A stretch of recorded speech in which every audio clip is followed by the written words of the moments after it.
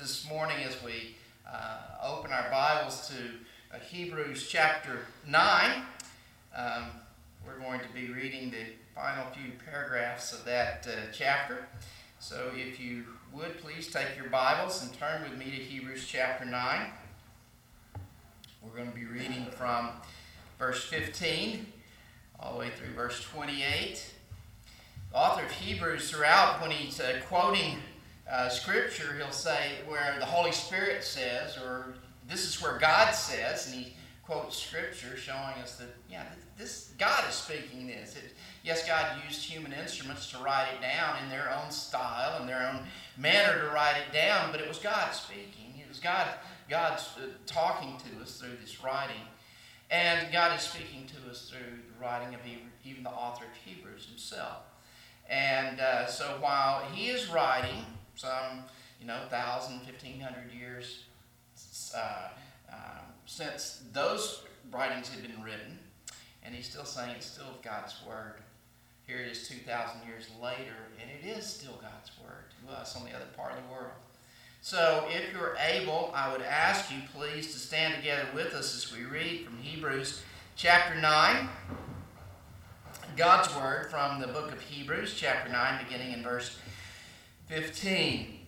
For this reason, Christ is the mediator of a new covenant, that those who are called may receive the promised eternal inheritance. Now that he has died as a ransom to set them free from the sins committed under the first covenant. In the case of a will, it is necessary to prove the death of one who made it, because a will is in force only when somebody has died. It never takes effect while the one who made it is living. This is why even the first covenant was not put into effect without blood. When Moses had proclaimed every commandment of the law to all the people, he took the blood of calves together with water, scarlet wool and branches and hyssop, and sprinkled the scroll and all the people. He said, "This is the blood of the covenant which God has commanded you to keep." In the same way, he sprinkled with blood both the tabernacle and everything used in its ceremonies. In fact, the law requires that nearly everything be cleansed with blood, and without the shedding of blood there is no forgiveness. It was necessary then for the copies of the heavenly things to be purified with these sacrifices, but the heavenly things themselves with better sacrifices than these. For Christ did not enter a man-made sanctuary that was only a copy of the true one. He entered heaven itself, and now to appear for us in God's presence. Nor did he enter heaven to offer himself again and again in the way the high priest enters the most holy place every year with blood that is not his own. Then Christ would have had to suffer many times since the creation of the world. But now he has appeared once for all at the end of the ages to do away with sin by the sacrifice of himself. Just as man is destined to die once and after that to face judgment, so Christ was sacrificed once to take away the sins of many people. And he will appear a second time, not to bear sin, but to bring salvation to those who are waiting for him. Thus far, the reading of God's Word. You may be seated.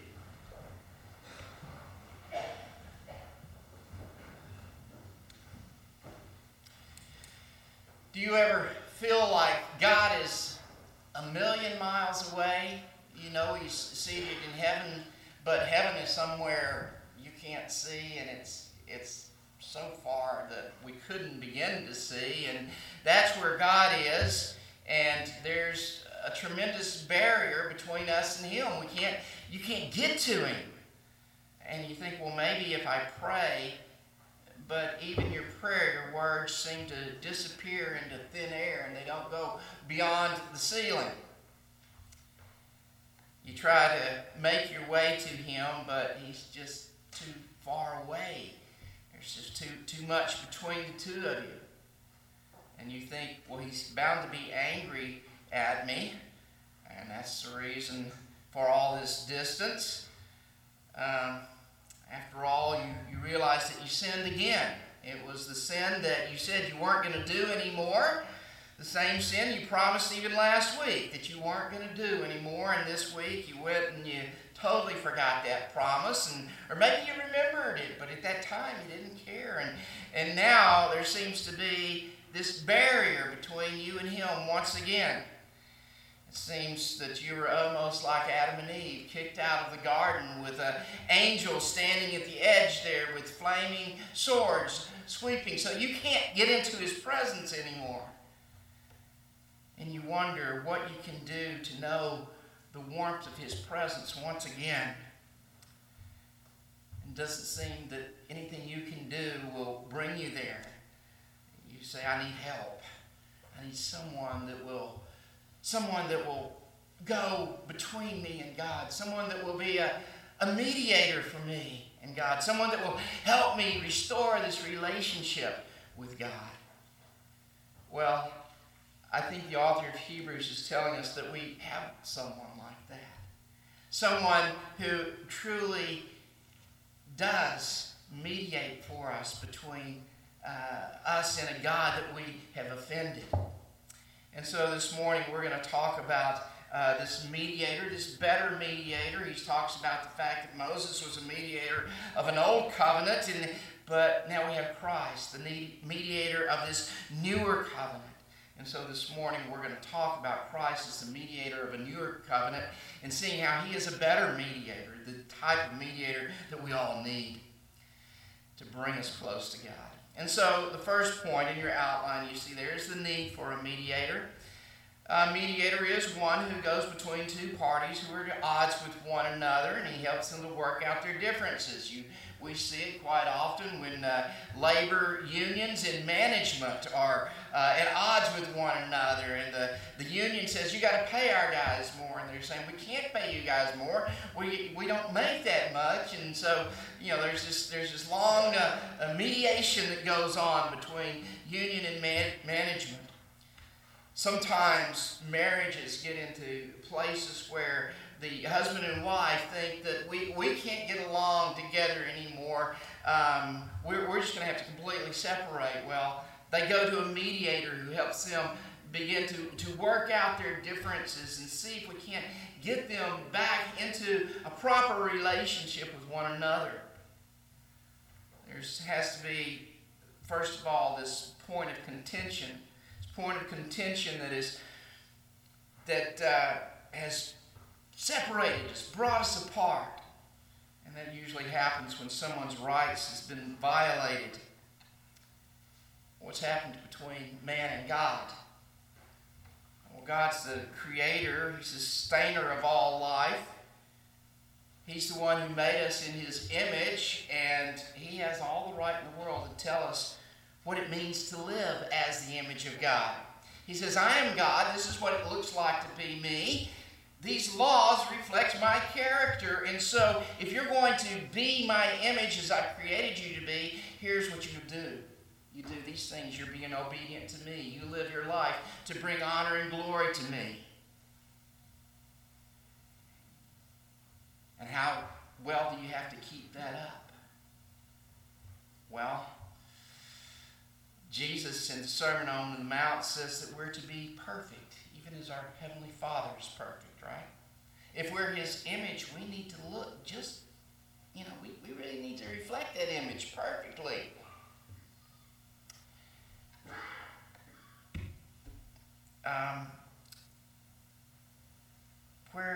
When we don't meet those demands, there's a point of contention. We need a mediator. It's what happened in the garden, right? It's what happened in the garden. A man was given one law, don't eat from the tree, but he says, I'm going to, after his wife takes it and eats it, tempted by Satan, he takes it too. And then there's like, God, I don't care what you said. I don't care that you created me. I don't care you want me to be in your image. I'm going to do it my way, and I'm going to reflect my image and my glory instead of yours. And the God who has every right in the world to tell us everything that we need to do in order to be in his image is violated. So we need someone to come between us, someone who would be a mediator and get us back into a proper relationship with him. The people in the Old Testament knew of a need for a mediator. When God gives the law, and they may be thinking it's easy for us to get to do the law, because later on they come back and say, yes, all this will do. But when God gives the law there at Mount Sinai, and the people come to the mountain, and they hear God's booming voice, and they hear the thunder, and they see the lightning and the smoke coming up from the mountain, they're scared to death. And they go, ooh, presence with God is kind of a scary thing. I don't know that we can handle that. So Moses, you go to him. You be our mediator. You go between us and him, right?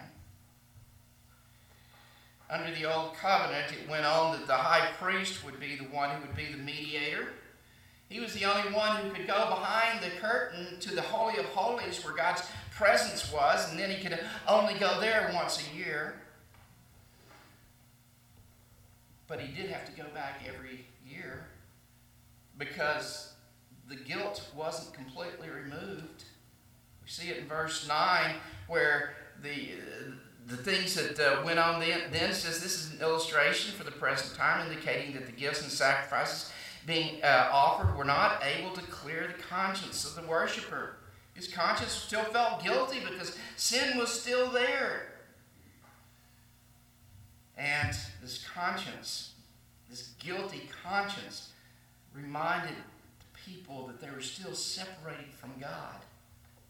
And that the mediator that they had of the old covenant wasn't quite doing it. Wasn't bringing them back into a relationship with God like we had in the garden, right? Couldn't remove guilt, couldn't remove the guilty conscience. So what did they do? There was a need for a new and a better mediator, a better covenant, one who could come and remove the separation between God and man and really bring us back together with God. Between God and those whom he called, we see in verse 15, for this reason Christ is the mediator of a new covenant, that those who are called may receive the promised eternal inheritance. The called ones, those who are God's people, God's chosen, his elect, those who are effectually called, they're the ones that need reconciliation with God. And so there needed to be a new mediator who could do that and do it perfectly. Because the old mediator under the old covenant wasn't working. The guilt was not removed, and restoration into the presence of God was not available. Well, the cost of a mediator in our day and age, when you hire a mediator, I'm sure you pay them a lot of money and everything, but this mediator had to pay a ransom as well. We see that again in verse 15. For this reason, Christ is the mediator of a new covenant, that those who are called may receive the promised eternal inheritance, now that he has died as a ransom to set them free from sins committed under the first covenant. A ransom is the payment for the release of a hostage facing death without the payment. Well, Christ, who is the mediator of the new covenant, comes and he sees what God's demands are.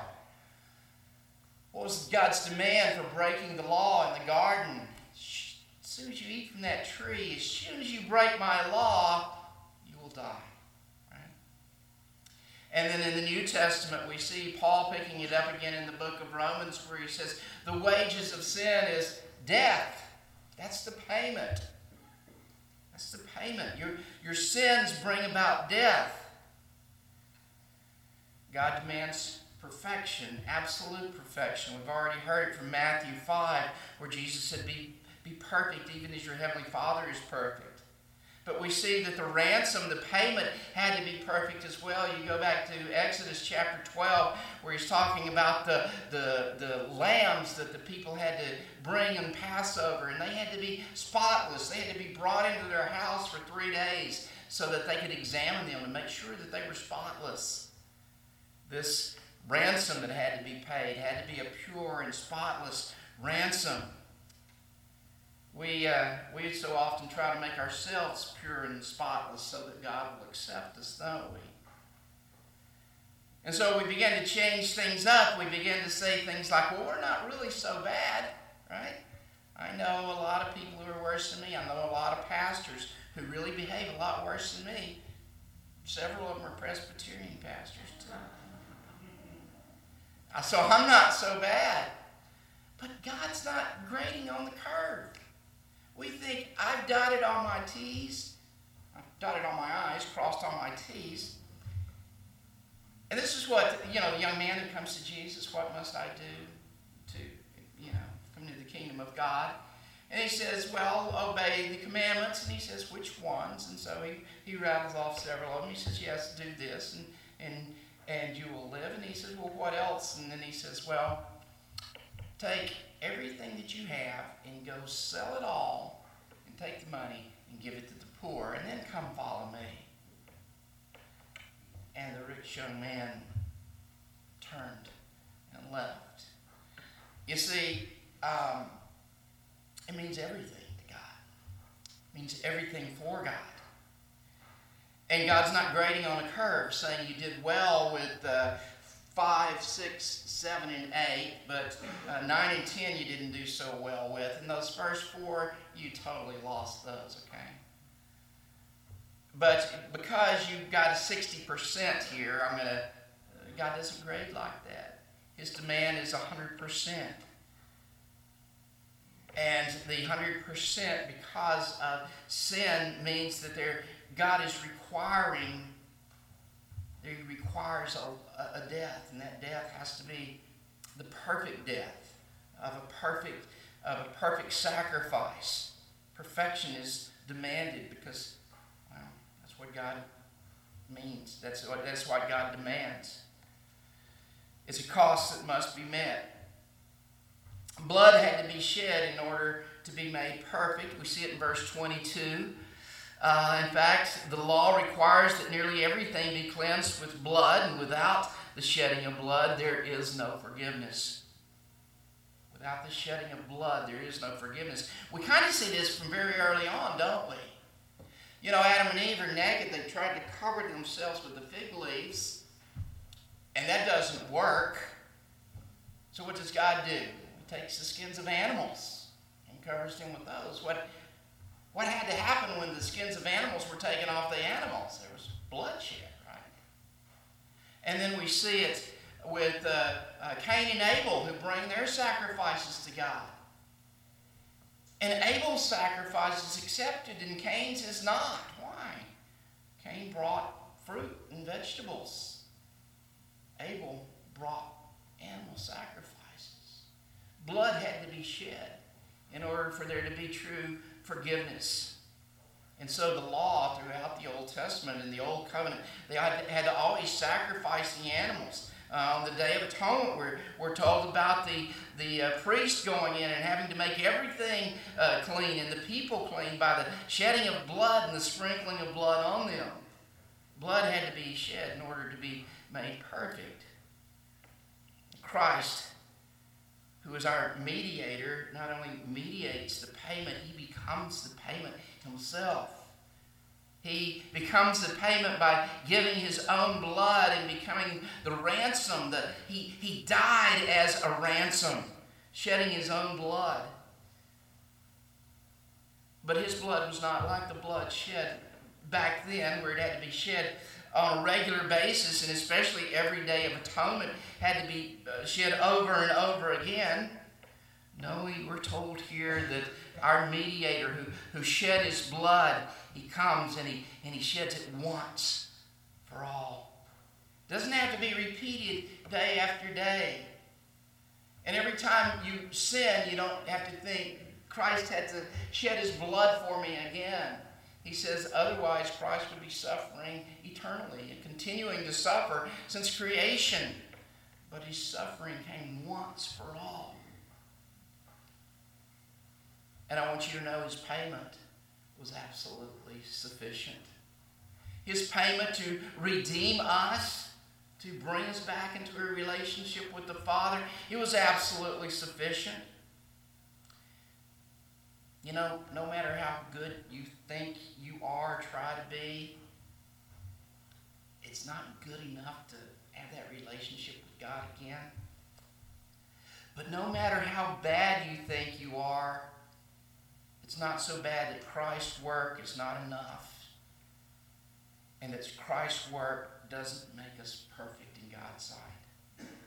You can't out-sin God's grace. You can't out-sin the work of Christ on the cross, who God sees and accepts as payment for your sins, evidenced by the fact that he rose him from the dead. We're going to be talking about that in a few weeks as we come to the Easter season. God has accepted the payment of Christ on your behalf as payment for your sins by raising him from the dead. Christ's work, Christ's perfect work, Christ the sinless Lamb of God, come into the world to redeem the world, pay for their sins by shedding his own blood. Well, when a mediator comes to mediate, because he's needed, his cost in this case was pretty expensive. It was his own blood, giving his own life, shedding his own blood when he had never sinned at all, but he shed his blood for our sins. What's the result of it? What are the benefits of having such a mediator of this wonderful new covenant? What are the benefits of such a mediator? Well, we see some of it in verses 16 and we see it earlier there in verse 15 again. For this reason, Christ is the mediator of a new covenant, that those who are called may receive the promised eternal inheritance. Eternal inheritance. What do we inherit?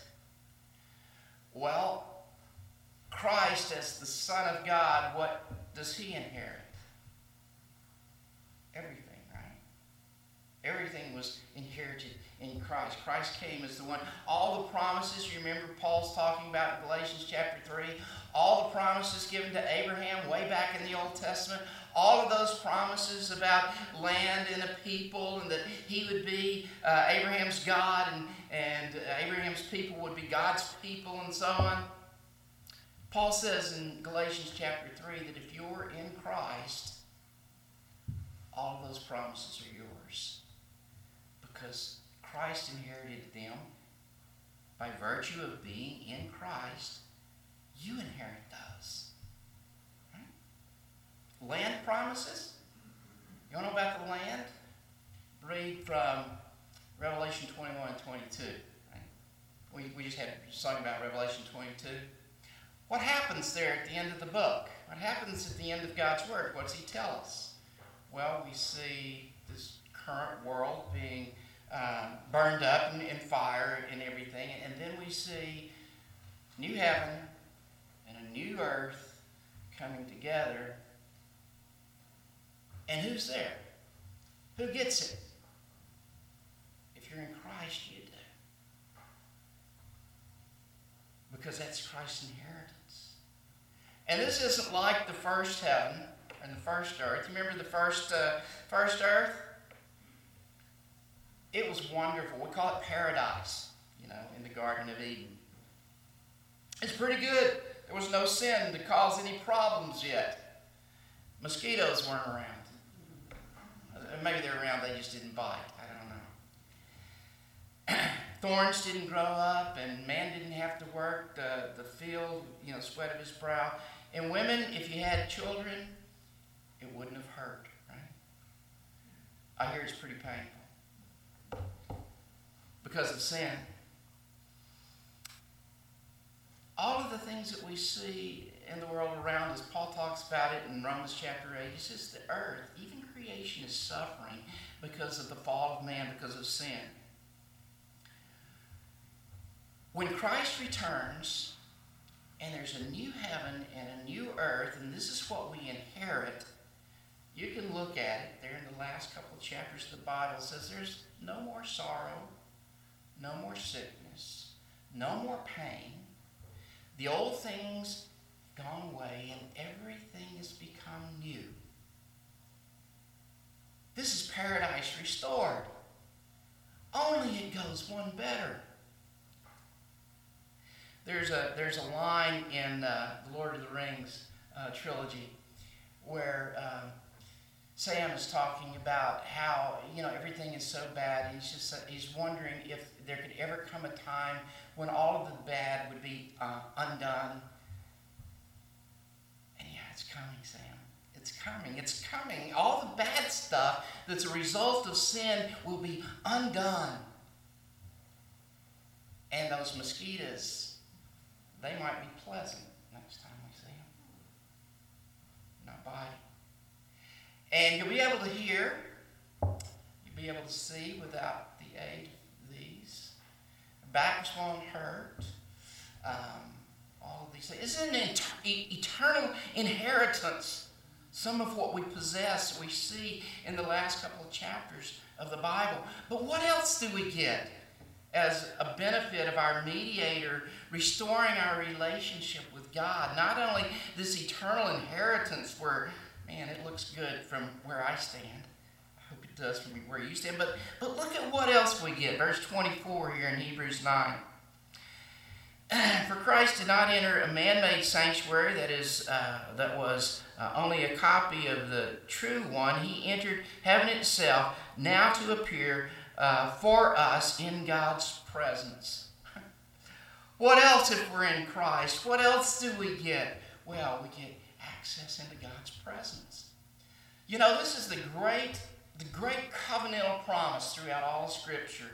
You find it, the repeated refrain throughout the Old Testament. I will be your God, and you will be my people. Now, we think about all the blessings that God gives us, and we say, bless me, Lord, give me this, give me that. And we think of the wonderful things, and some of the things we mentioned with the eternal inheritance. Those are great. But God's greatest promise to us is, he says, I will be your God. You will be my people. And where I am, there you will be too. When you get married, in your vows, before the preacher and everything, you're not about to say, man or woman, I'm really glad that we're getting married because you can cook really good. And I need someone to keep my house clean and someone to, provide the money to get the gas in the car and all of these things. And so I'm really glad I'm marrying you. What are you saying? I'm marrying you for what you can do for me, right? No, we don't do that. We may be thinking that in our wedding, but that's not what it's really about, is it? No, we're saying, I'm going to give to you the most that I have, and the most that I have is myself. And when I give you myself, everything that's with me comes along with it. God's greatest promise to us is not a bigger house.